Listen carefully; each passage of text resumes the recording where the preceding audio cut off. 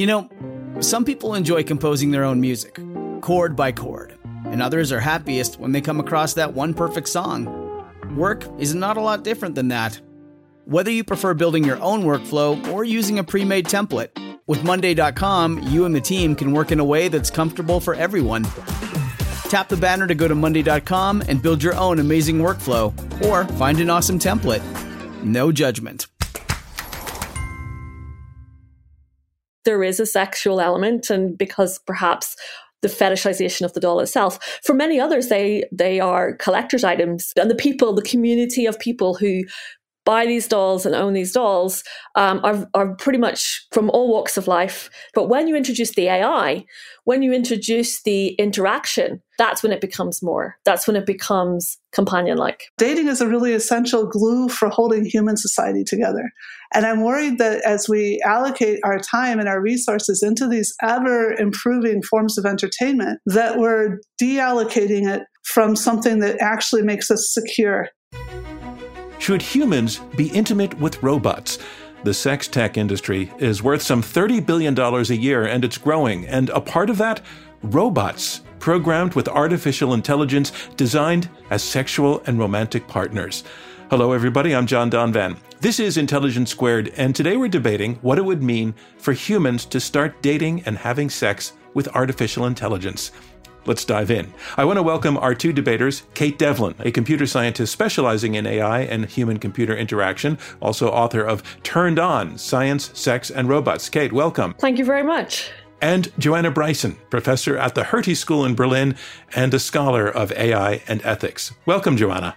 Thanks. And I also have a PhD in computer science, just to be clear. So, excellent. We have two computer scientists, which lays the ground for all sorts of jokes, I'm sure, in your lives and later on.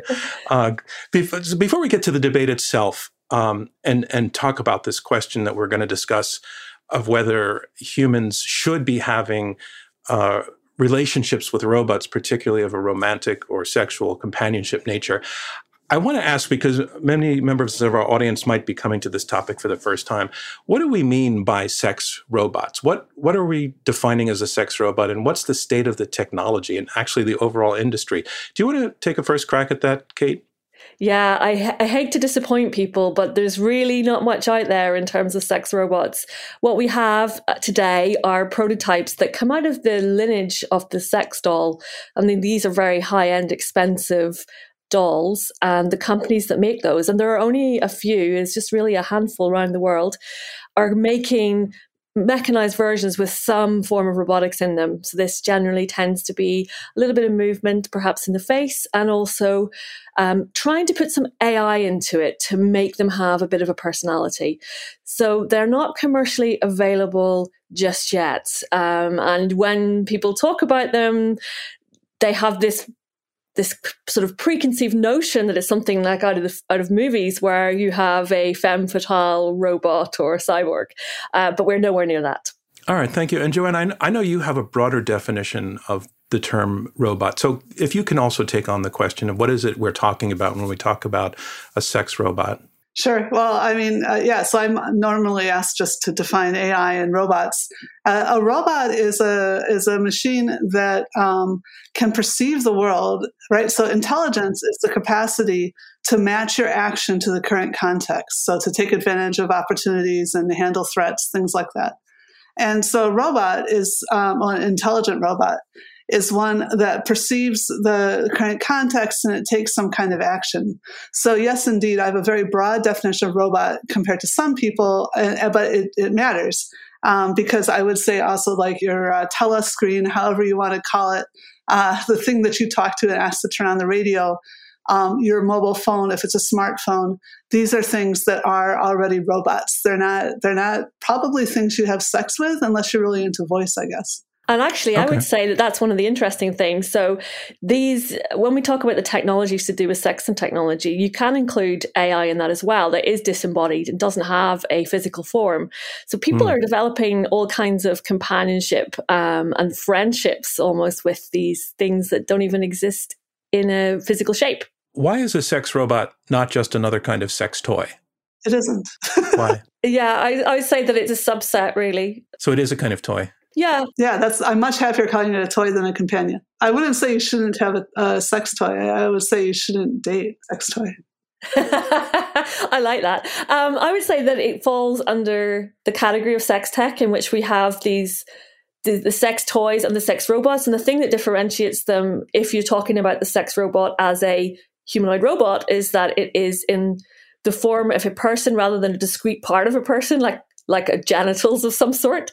So, but it is still, for all intents and purposes, the idea is that gives it pleasure. But when you introduce the AI, when you introduce the interaction, in terms of especially conversation or even just the ability to project, I think that's when it becomes companion-like. So that's where I think things are going to get interesting. In a sense, we're talking about a field that is still being defined, and we're talking about what might be and what should be in what might be.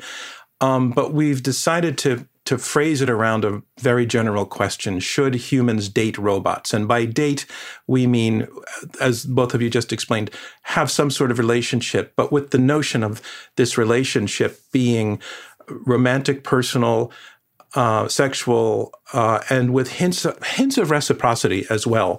So, Kate, you're saying yes to the question of should humans date robots in that broad sense I've just defined it. Could you tell us why? And just tell us your thinking on that.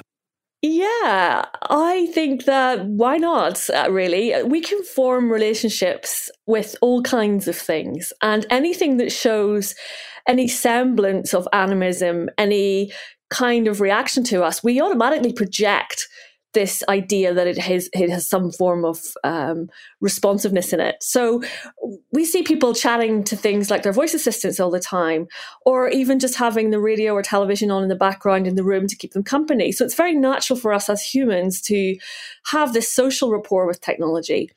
And these days, with advances and things like chatbots that can respond to you, and things like robots that may have humanoid features, which can be expressive in a manner that we recognize as being human-like, even though they're not capable of sentience, not capable of consciousness. We do feel sometimes that the technology is there for us. And so as that advances, maybe it is possible for us to feel companionship from something that is virtual, something that is artificial. And there are already examples of virtual girlfriend experiences that people feel that they have this virtual artificial intelligent girlfriend experience, the idea that they have someone virtual to love them. So it's not too far-fetched. So if I can summarize what I think you're saying before we go to Joanna, your answer is sort of why not? A little bit of it can be a good thing. It's a thing that's happening already, and that if an individual human feels a connection and feels that he or she is getting something back from the interaction, that's a good thing. That can be a good thing. Do I have that about right? I think it can be a positive thing. I think some people enjoy that and they like the company. And I don't particularly think there's a delusion going on here. I think that people can buy into this and find it comforting. So yes. And one last question to you. Does the human user or human side of the interaction, interesting that I use the word user, because I think that's maybe going to point to part of the problem, but could the human side of the interaction, does that person need to suspend disbelief? Does that person need to, you use the word artificial, have the sense that it's not artificial, or does that not really matter? I don't think it particularly matters. I think we're very, very good at switching between different social instances. And there's the code switching, which allows us to talk differently to different people depending on their status and their categories. So I don't think it necessarily requires us to buy into some form of delusion. I think we can accept it for what it is. Joanna, you say no to the question of whether humans should date robots. So why are you a no on that? Okay. Well, first of all, I want to be really clear about the way the question is laid out. So, yeah, I absolutely don't think we should date. That does not mean that we can't or that we mayn't. I think adults should be allowed to do what they think is appropriate. Sometimes people interpret the fact that I point out that certain kinds of things are impossible, technologically, physically impossible with AI, as meaning that I'm keeping their robots away from them. And so I'm not trying to do that. But should we date a machine? And again, it's not the date is really important. We decide not to make this about should we have sex with a machine.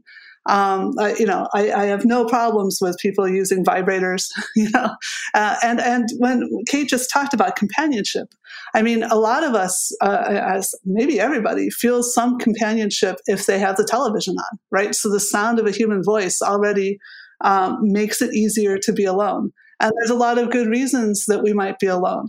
Right now, we are locked down, but even if you're hearing this in 2 years and hopefully you're no longer locked down, sometimes you just need to be somewhere, and maybe you're trying to be faithful to a companion back at home. So the issue really with me is the dating thing. And the problem I have with dating a robot, there's two sides of it. One is that any robot that you're likely to be able to date is something that's been commercially produced. And so it's a product inserted into your home. It's getting all kinds of intimate information about you. It's, if you put a microphone and a speaker and a camera into somebody's house, and then you put it into intimate physical human spaces, then there's a capacity for organizations to be manipulating you. There's a capacity for hackers to find out about what you're saying. Now, you might notice that this is already a problem with as I mentioned, these natural language devices that people are using. And some people think it's not even ethical to have those in the home. They think there's no way to produce natural language with artificial intelligence without influencing the culture and the language of the household. So the fact that you have a device that you tell what to do makes you also more likely to tell people what to do without thinking about emotions. So that's the one side. There's a heavily corporate side that I worry about people being exploited because it's fun. This is kind of like smoking, right? Do we want to have someone else tell us whether or not we can smoke, even if it turns out to be bad for us? We want to make that decision. The other side of it is more, again, if somebody came up to me and there was this product that was super cyber secure and everything was safe, and they'd say, "Do you think I should date this robot?" Well, I think, dating is a really essential glue for holding human society together. And I'm worried that as we allocate our time and our resources into these ever improving forms of entertainment, that we're deallocating it from something that actually makes us secure. And again, like I mentioned before, there may be good reasons to hold yourself off from society right now and sure, have anything you have behind that. But I do sort of worry about what we're telling people if they're putting a lot of real emotional attention into a relationship with a device that isn't actually benefited by that relationship. And whether that's the right direction to go. But this is something that's more of a philosophical question. And well, that's interesting to get into the philosophical question, because this thing is all somewhat speculative at this point anyway. But am I hearing you correctly, Joanna? Near the end, you were saying that the affection, the attention, the energy that a human could direct towards an object, a machine, basically, ultimately is kind of energy going off into the void, that it doesn't really come back in a meaningful way? Well, that again, there's a big question about what do you think is meaning. So, and also I could imagine somebody somehow harnessing all this energy to, I don't know, do some kind of science, and you could say, oh, that was meaningful, or, protein folding or energy rallying, whatever. I don't know. So somebody could come up with some AI for good reason that you should date a robot. But I more worry about the time that we don't spend with each other than I worry about the time we do spend with a machine. All right, Kate, can I bring that back to you? Just your response to Joanna's points, and particularly the one we were just talking about at the end there, the use of time and energy. Ultimately, time is a zero-sum thing in an individual's life, and if a lot of it is spent focused on an object that's not truly human, that can be detrimental to everyone. What do you think about that? I think it's echoes of a lot of the stories we hear around technology, and we've heard similar things around people who play too many video games, for example, or people who use their smartphone too much. And there's this whole narrative that uses words like detox and things that aren't actually necessary, because most people manage to regulate technology use pretty well. And I am fairly confident that we are fundamentally human and will seek out other humans because of the limitations of the technology. So I would prefer to see circumstances where technology is used to mediate relationships with each other. But in some instances, it may be that technology is there as a support when the human interactions aren't there. And I think lockdown is an interesting example of that. There are so many people who are living alone right now who could do with company and could do with this idea of feeling in some way cherished because they're not able to get out there and make those connections. So one of the things. So I used to live in Britain too, and we have this. All of the phone lines are actually owned by a single company, BT, which is very closely connected to the government. And so the government espionage was, it turned out, looking at all the video traffic that was going through that. And some huge proportion of it was pornographic going between partners, right? So because we had at that time such a mobile situation, it was actually some huge, and that's horrifying. Again, this is another can of worms, although I mentioned that in my first point, that to find out that your nation is watching your pornographic or sexual. I don't know if it's really pornographic when it's with your partner. But anyway, I agree that there are good reasons to spend time. We need to be entertained. We need to take care of our mental health. But at the same time, and yes, this has been going on. I have books complaining about the theater as this terrible time. And I'm pretty sure there were people that were complaining about books, but I don't have those. When would that be recorded? Complaining about writing things down because that was going to ruin memory. We had these sort of tech panics all the time on a regular basis. So yeah, absolutely. Yeah. But on the other hand, there's no question that society is changing. So I met a woman who was had been formerly the prime minister's wife, and I'm sorry I've forgotten which one, but she was very elderly, and it was Cornwall. I don't know if that clues anybody in. And it was about 15 years ago. But anyway, she said, when her partner had originally started campaigning, and they would in British English it's called busking. It's when like the candidates get up on their soapboxes and actually argue, and they would go from community to community. They still do, but that's my point here. Nobody goes to see them. Hardly anyone. You have to be a super geek to go listen to the candidates debate in your community. So when her partner had been campaigning, everybody went because nothing else was happening. And she was talking about the enormous drop-off of political engagement that was no longer fully democratized with radio. That the fact that you could stay home and listen to football instead of going to hear the candidates meant that you had a smaller number of people that were politically engaged.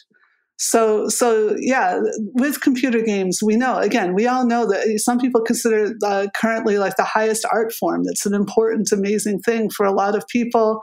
And of course, we care about our culture.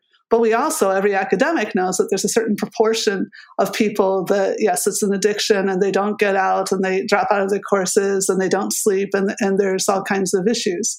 So this is, it isn't just about dating. This episode is brought to you by Shopify. Forget the frustration of picking commerce platforms when you switch your business to Shopify, the global commerce platform that supercharges your selling wherever you sell. With Shopify, you'll harness the same intuitive features, trusted apps, and powerful analytics used by the world's leading brands. Sign up today for your $1 per month trial period at shopify.com/tech, all lowercase. That's shopify.com/tech.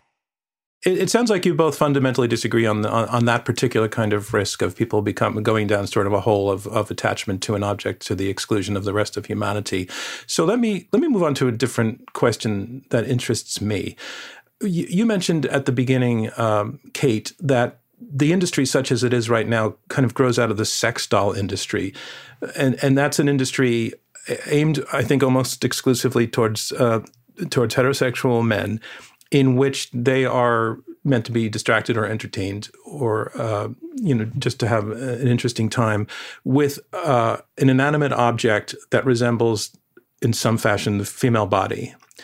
And I'm thinking back to the first time I ever learned that, Japanese car makers were using robots to build cars. And I had pictured, instantly, a sort of humanoid-looking robot, standing over an assembly line, putting cars together. And I was very disappointed to see what the robot really was a series of arms and levers swinging in and out. And it looked nothing like a human being. It looked more like an erector set. No pun intended on that at all. But it looked like a machine, a rectangular machine with angles, nothing human. And when we're talking about sex robots now, I think we're all talking about that human shape coming into it. First of all, are we? Because that would distinguish a vibrator or a series of vibrators on swinging arms from the kind of sex robot we're talking about. And so are we talking about that? Is that necessarily part of this discussion? And what are the implications of that? Okay, so that's currently the form that they take. It doesn't have to be the form that they take, I would argue.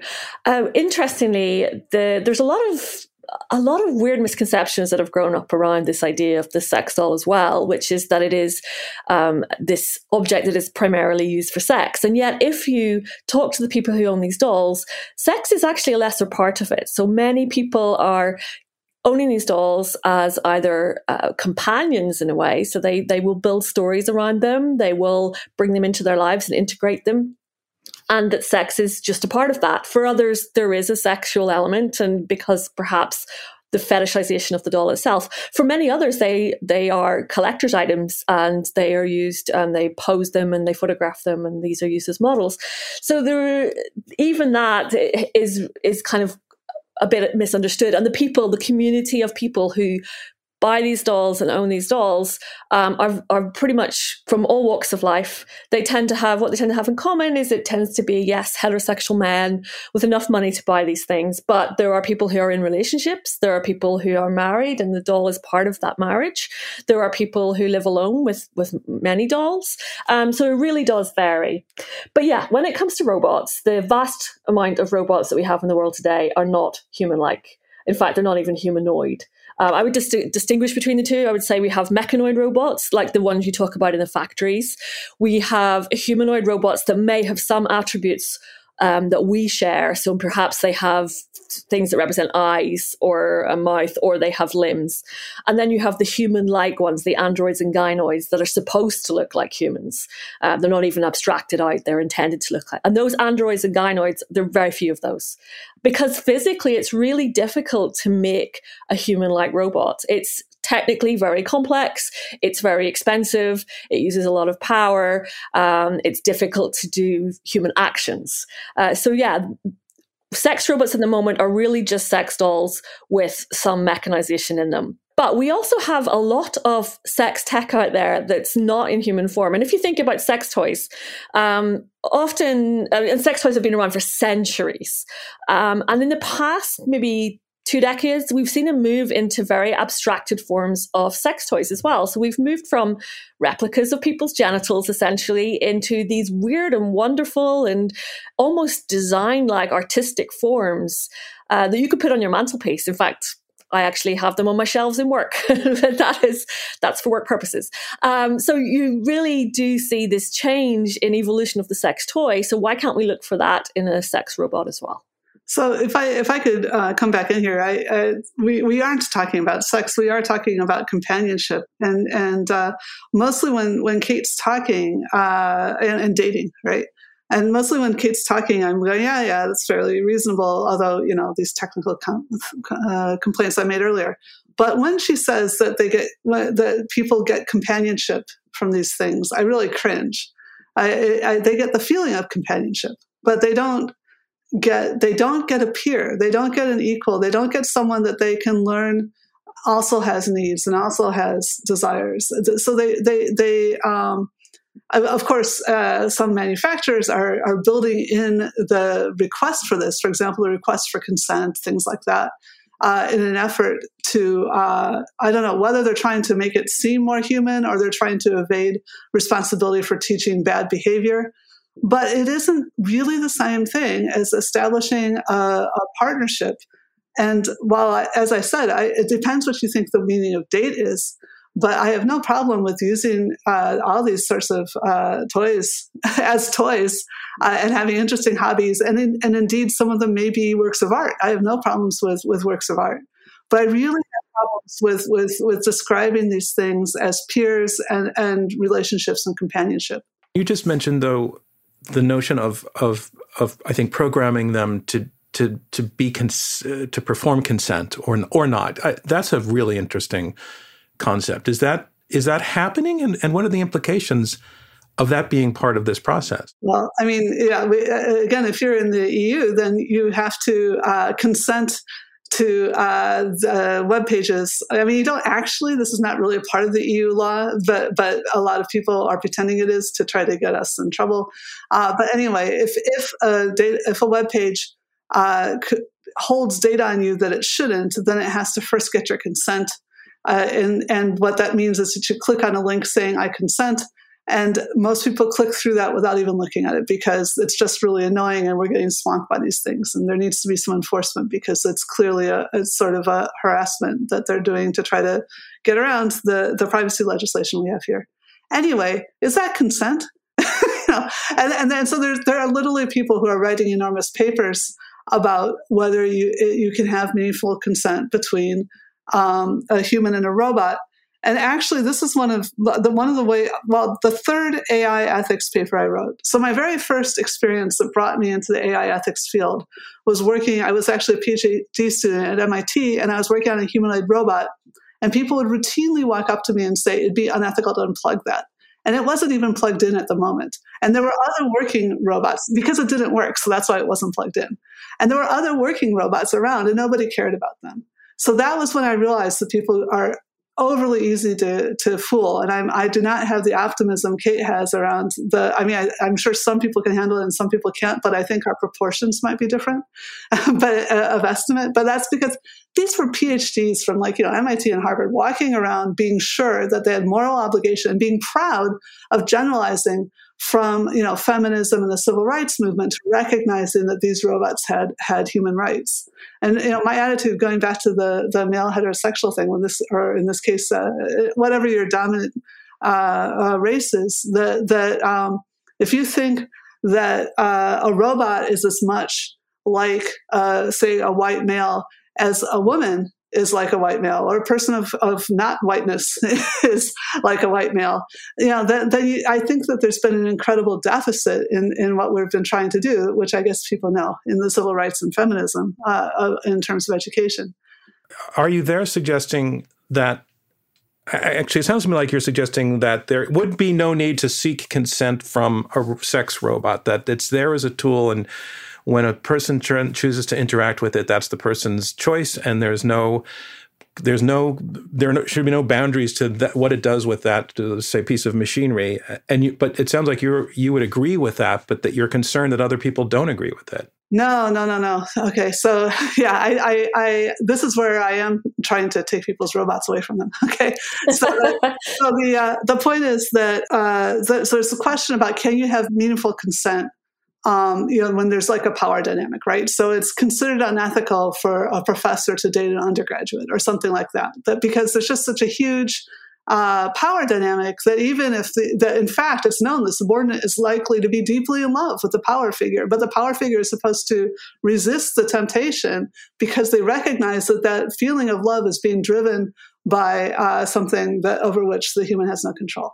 Okay, so with AI, that what I was trying to say was the first paper anyone read, I tried like 2 or 3 papers and nobody read them. And then I finally wrote one and I titled it, Robots Should Be Slaves. And then everybody read the title. They didn't read the paper. But if you actually read the paper, what it says is something like, given that robots are things that are mass marketed, that are owned, that are operated, that are programmed, then it would be wrong for them to be people because we have already agreed we should never own people, right? And I think this is similar. The power dynamic that between a human user and a machine that they've purchased is such that calling that consent, so that the robot says, "Oh yes, please, this is going to be meaningful for me." Calling that consent is deceptive. Again, it's not teaching you how to actually work with a true partner, somebody that's actually your peer. On the other hand, it would be a terrible thing if you just went and you had something that reminded you of a person and you treated it in a bad way. Okay, and that's been agreed since at least Kant. There's the Kantian principle that you must not treat dogs badly because they remind people of people. And so whether or not, God cares about dogs, which was the question at the time, you shouldn't do it because it would make it more likely you'd abuse people. So what you've just heard is that I said it's essential for a robot that reminds you of a human to require consent, and also that there's no meaningful way, and it's wrong to demand consent. And so that's when you say, well, those two things can't be solved. And so you shouldn't have a companion that reminds you of a human, right? And so that's where I'm saying, I don't think humanoid robots are ethical. Kate, what's your response to all of that? I don't think everyone necessarily agrees with Kant. I think Kant has said that, but I don't think that's necessarily a given. So it doesn't necessarily follow that if you are mean to something that looks real, that it will necessarily translate into real life. And we know from the realms of sexual fantasy that people have all kinds of fantasies and they don't act them out in real life because they're aware of the boundaries. Now, I do have a problem with some of the forms of sex robots because they are stereotypically reductive female form, okay? And I think that's not necessarily a good thing. Why are we still perpetuating this body image? But I think that's a lot to do with how these are being manufactured and the fact that it's coming out of this sex doll area, and that the designers of these robots are basically giving the customers what they think they want. I don't think there's a big agenda behind this particularly. And so, I do think that we can do better. I don't think we necessarily need to have human identical to human-like robots for this. But why would we need consent from an object? Why do we need a robot's consent when a robot is not real? I can see how it would be nice to have that, and it would maybe make you feel better because you've got a machine that is agreeing to do things with you. But this is not a sentient creature. This is not conscious. And yes, if you're buying into it that you've got to treat the machine in this particular way so that in real life you would treat humans in that way, then I can see maybe where the consent angle comes in. But I don't think that's a given. I have to agree that it isn't a given, and I want to make again going now back to sex instead of companionship and dating. It's an empirical matter whether when you bring in pornography, for example, people think, oh, pornography is terrible, it dehumanizes women. There's going to be more sexual violence if you have exposure to pornography. And there was at least a claim for a while that the actual empirical data was that when you brought pornography in to private homes, actually they also did experiments on undergraduates, which funnily enough, if you show a lot of 18-year-old undergraduates porn, then they get angry and frustrated because they know professors are watching them. It's like, but if you bring it into the private home, then people find things to do that provide sexual release, and actually the amount of sexual violence apparently goes down. Now, those studies were really controversial, and I'm not sure it's been accepted. So like I said, these kinds of things are empirical. And so we shouldn't really be having arguments about them. We should be showing that either might be true, and that then people should go out and do the experiments and find out whether it's really changing people's lives. But I believe those experiments are already being done with these NLP things. And in fact, it does change the language in the household. However, it's possible, well, there's two things. First of all, who cares? Maybe it's not terrible, and we'll adjust, as Kate said, where humans are pretty smart. And then secondly, how big is a change? Is it every household? So one of the things that I think about when I think about this is like movies, right? You go and you watch a movie and you laugh and you cry and you're fully immersed, but you absolutely know that the characters are fiction. Well, at least consciously. If you meet the actors, then you tend to treat them as if they were the characters. So it's not clear that unconsciously you know that. That's a really, really interesting insight, that one. You were just mentioning in passing that there might be some social benefit if the existence and the availability of sex toys and sex robots does prove to be a reliever of tension and potentially a reducer of sexual violence. And that's, as you said, completely theoretical, barely tested, and it requires testing. But there's another use case that I've read about for sex robots and sex as companions, and that is for people who truly struggle to have companionship. I've seen writing about the elderly, I've seen writing about people with severe disabilities, that this would be a benefit for an individual such as that. So, Kate, I want to take that question to you first. Is that a strong part of your argument in addition to sort of generally saying sort of why not, and it can be a good thing, and there really can be a relationship? Those specific uses, are those an important part of making this point? They could be. I wouldn't want to speak on behalf of communities that I'm not part of, so I'm not going to say that everyone with, problems around huge amounts of anxiety and can't go out of the house, whatever, would benefit from this. This is a really personal thing. Some people may want this, others may not. But for those who do want that, why not? Sure. And I think thinking back to earlier what Joanna was saying about you cannot have this real companionship because this is not being reciprocated. I would make the analogy there with pets because, people have cats. Cats, I'm not a cat person really. I like a few cats. I like my friends' cats. But I know that if I had a cat and I was really got a lot of companionship out of it, imagine something happened to me and I died and I was in my house, that cat would eat my face, right? That cat is not going to care and respect me like the companion that I thought it was. So I kind of think we project and we get all sorts of companionship from things. And I don't think that having an artificial companion is going to be all that different from a pet. This is leaving out all aspects of sex. Okay, this is just purely talking about companionship.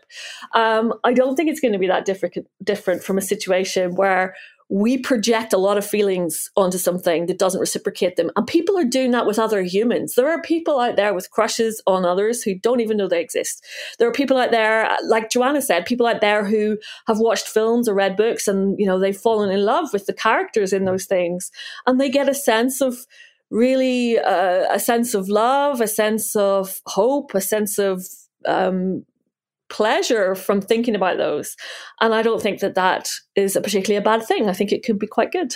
So again, this is coming into the may versus should thing too. What are we saying when we should date? But I absolutely, besides the things that you mentioned, there are people who have get strong feelings of sexual gratification from forms of sex that are not good for the other partner. And so I've seen people argue strongly for that case. And again, that's a huge can of worms because of the people who are saying, is this actually giving them necessary gratification so that they can carry on with their more conventional relationships and it doesn't actually harm anyone, or is it encouraging bad behavior? I think, again, that's empirical, but society may not accept the empirical results. But I would encourage us to, if we can. The other thing is that monogamy, so having a fling with a robot may be a lot better than having a fling with another person that could become much more complicated when your partner's away, right? So these kinds of things are sort of desirable. But again, the question is just, may we, of course, and then going back to the pets, right? There's a huge issue around the pets about whether it's sensible to people are saying, well, we need to treat the pets better, and so we're going to start calling ourselves parents of the pets. And I totally agree with Kate. There's enormous amounts of projection going on there, and then self-justification because they say that, then they think, oh, now that I've established that my pet is just like a person because I call myself a parent, then it's all right for me to keep them locked in the basement all day or whatever, the pack animals kept by themselves. So there's a lot of similar problems with pets, I agree. But I think one of the things about artificial intelligence is it does bring us back to questions that we had before that maybe we hadn't been thinking about as much, and it gives us another perspective on them. Well, Joanna, how about that? How are we figuring? What is AI helping us figure out about what we mean by consciousness and soul, or whatever you want to call it? Oh, whoa. Okay. I don't want to call those necessarily the same thing. If soul means anything to me, it means something like the root of ethical obligation. So people have, that we believe we have moral obligations to each other. We are moral patients. So I think that's more of what soul means to me. Consciousness, on the other hand, is about what is it that we've done that we can remember, that we have episodic access, we can explicitly describe, that we have linguistic access to. So consciousness is a subpart of all the stuff all of our intelligence, the parts of our intelligence that we talk about, and we use that part of our brain for doing planning, for constructing new plans. Now, it's not the nature of trying to construct new plans is computationally difficult and complicated. And so you tend to be very, very abstract, and you're taking risks. And you'll know this if you've ever done a sport, that they say you need to stop thinking about it. You need to practice it until it's automatic, right? So consciousness is not always the thing you want, but it's useful for certain things, including what we're doing now, for talking and negotiating new ideas. All right. By that definition of consciousness, I have no problem saying that robots are already conscious, right? Everything that you do with AI is explicit. Machines have perfect access to all their memory. In fact, I would say part of what makes machines stupid is that they're too conscious, right? So machine learning is when we're trying to compress all those episodes down into general ideas and whatever, concepts and categories. And that's what humans are super good at. And that's part of the reason that keeping everything in consciousness is useless. That's actually slows you down and makes you stupid. So actually what makes humans better than machines is our unconsciousness. So anyway, but that you asked.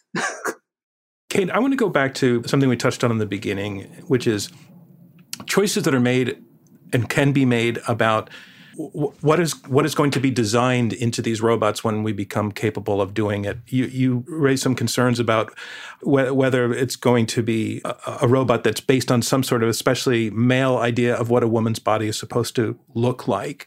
There's that. But there's also, I just have the question of competence, of this performance competence of a robot. What if a robot is capable of being developed to be so good at sex that it's better than any human? And what would be the implications of that? Would that be a dangerous thing to have out there? Because then all of us would be competing against robots. I'm laughing because if you see the state of robotics at the moment, we can't even get robots to pick things up without just smushing them. I know. I did say theoretically.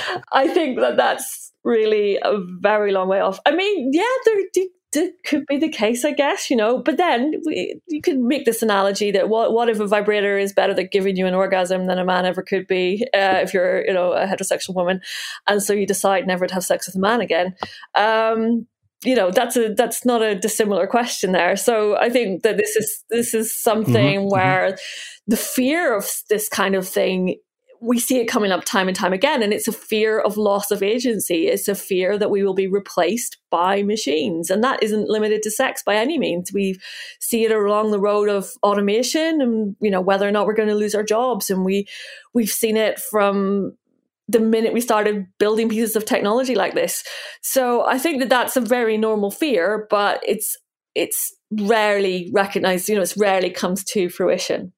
I think, so going back to what I was saying earlier, first of all, I totally agree with Kate. Well, I would imagine that not everybody has chosen to spend their lives with the person that was the best time in sex they ever had, right? That's not the only criteria for choosing a human companion. But yeah, there's so much more. And I don't think that, however good you can get with robotics. Now, I have to tell you guys, you were talking about erector sets and non-humanoid robots. I've seen some video that maybe it's like that stuff you can't unsee. But you can bring people to orgasm quite quickly. But that isn't necessarily everything there is. On the other hand, and again, this goes back to how do you feel about the correct way to treat adult humans? This is if you have less impulse, less need to get sexual gratification, will you then have the same amount of impulse to create friendships? Well, maybe you'll make even better friendships, because it isn't one of the criteria that keeps knocking you out. again, I think I've sort of dug myself down into a hole. I have huge respect for Kate to be able to talk about this stuff without Mostly I do that through really bad puns. But I think that it's really interesting, and there is a certain taboo around these conversations, and people don't want to think too closely or talk too much about sex and technology. First of all, in academic circles, it's quite often seen as being something far too frivolous for study. And the idea being that, why would you do this unless you embed it in some kind of philosophical or health or psychological thing? But, we should think about the fact that pleasure is a big part of human life, and we don't have to isolate it in some kind of health-giving or philosophical grounded way. We can just say, it's quite nice to feel pleasure as humans. So I think that you often get treated as, it's a bit of a joke, it's a bit of a laugh when people start talking about sex robots. But like Joanna said as well, this is more than that. This is about thinking of how we work as humans. This is about looking at our own thought processes, our own engagement with society, our own sociality. And that makes it a really, really fundamental part of our lives. Yeah, I don't think anyone would ever call sex frivolous in academic. Maybe like if you're in some down some rabbit hole, some one of the disciplines. But now that I'm in a social science institution, sex is not frivolous. But on the other hand, yeah, when you say sex robot, then some people they think it's a joke.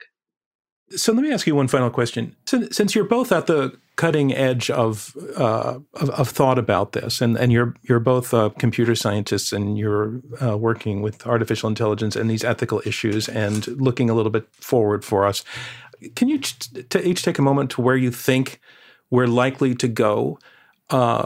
Spontaneously, let me put it that way. If nobody steps in and tries to control anything, where do you think industry will be taking this in the next 10 to 15 years? What will we have in terms of sex robots? And Kate, why don't you go first on that?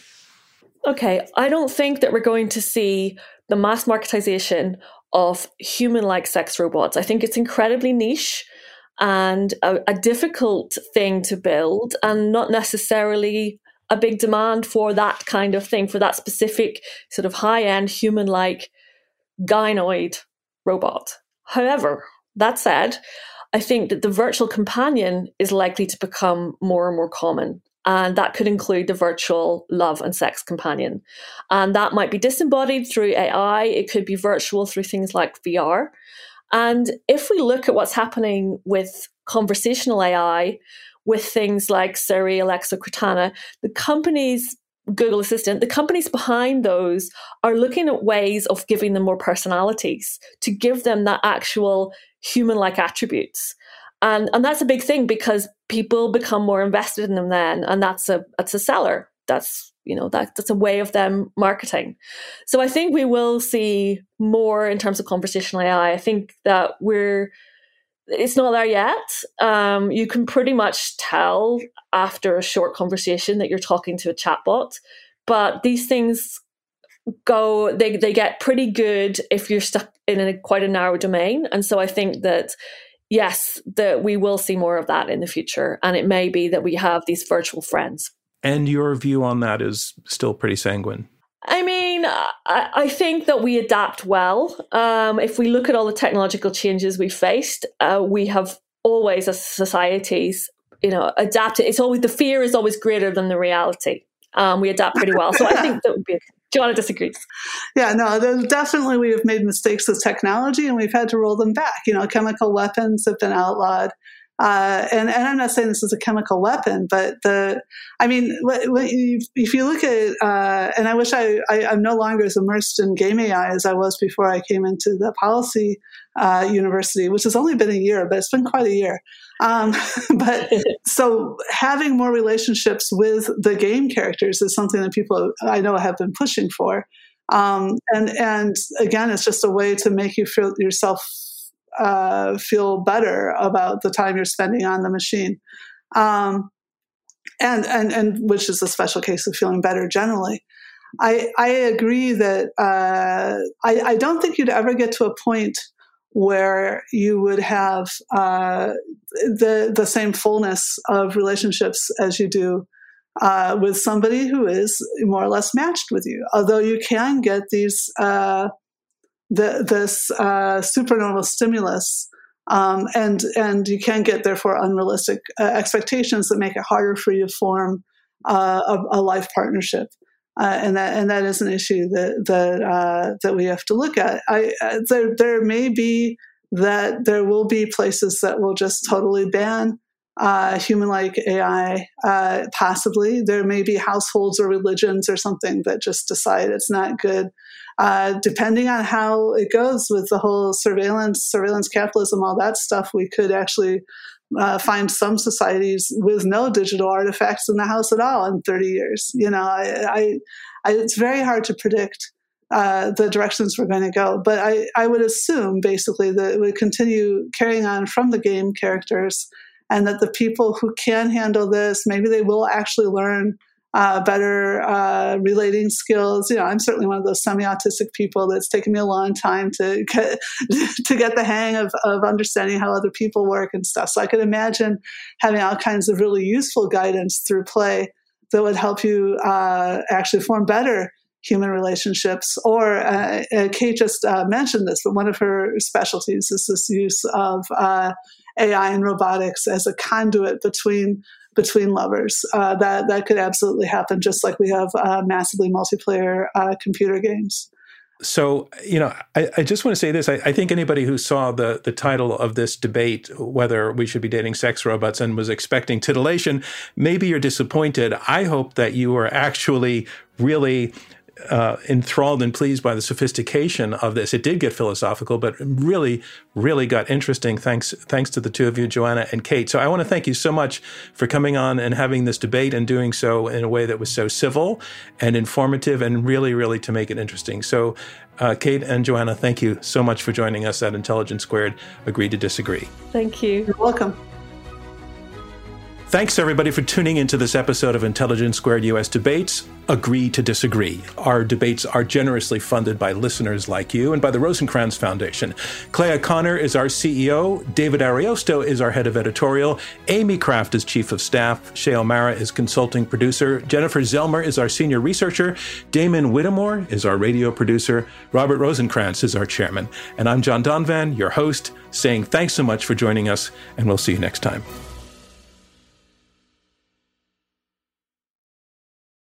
Our kids have said to us since we moved to Minnesota, we are far more active than we've ever been anywhere else we've ever lived.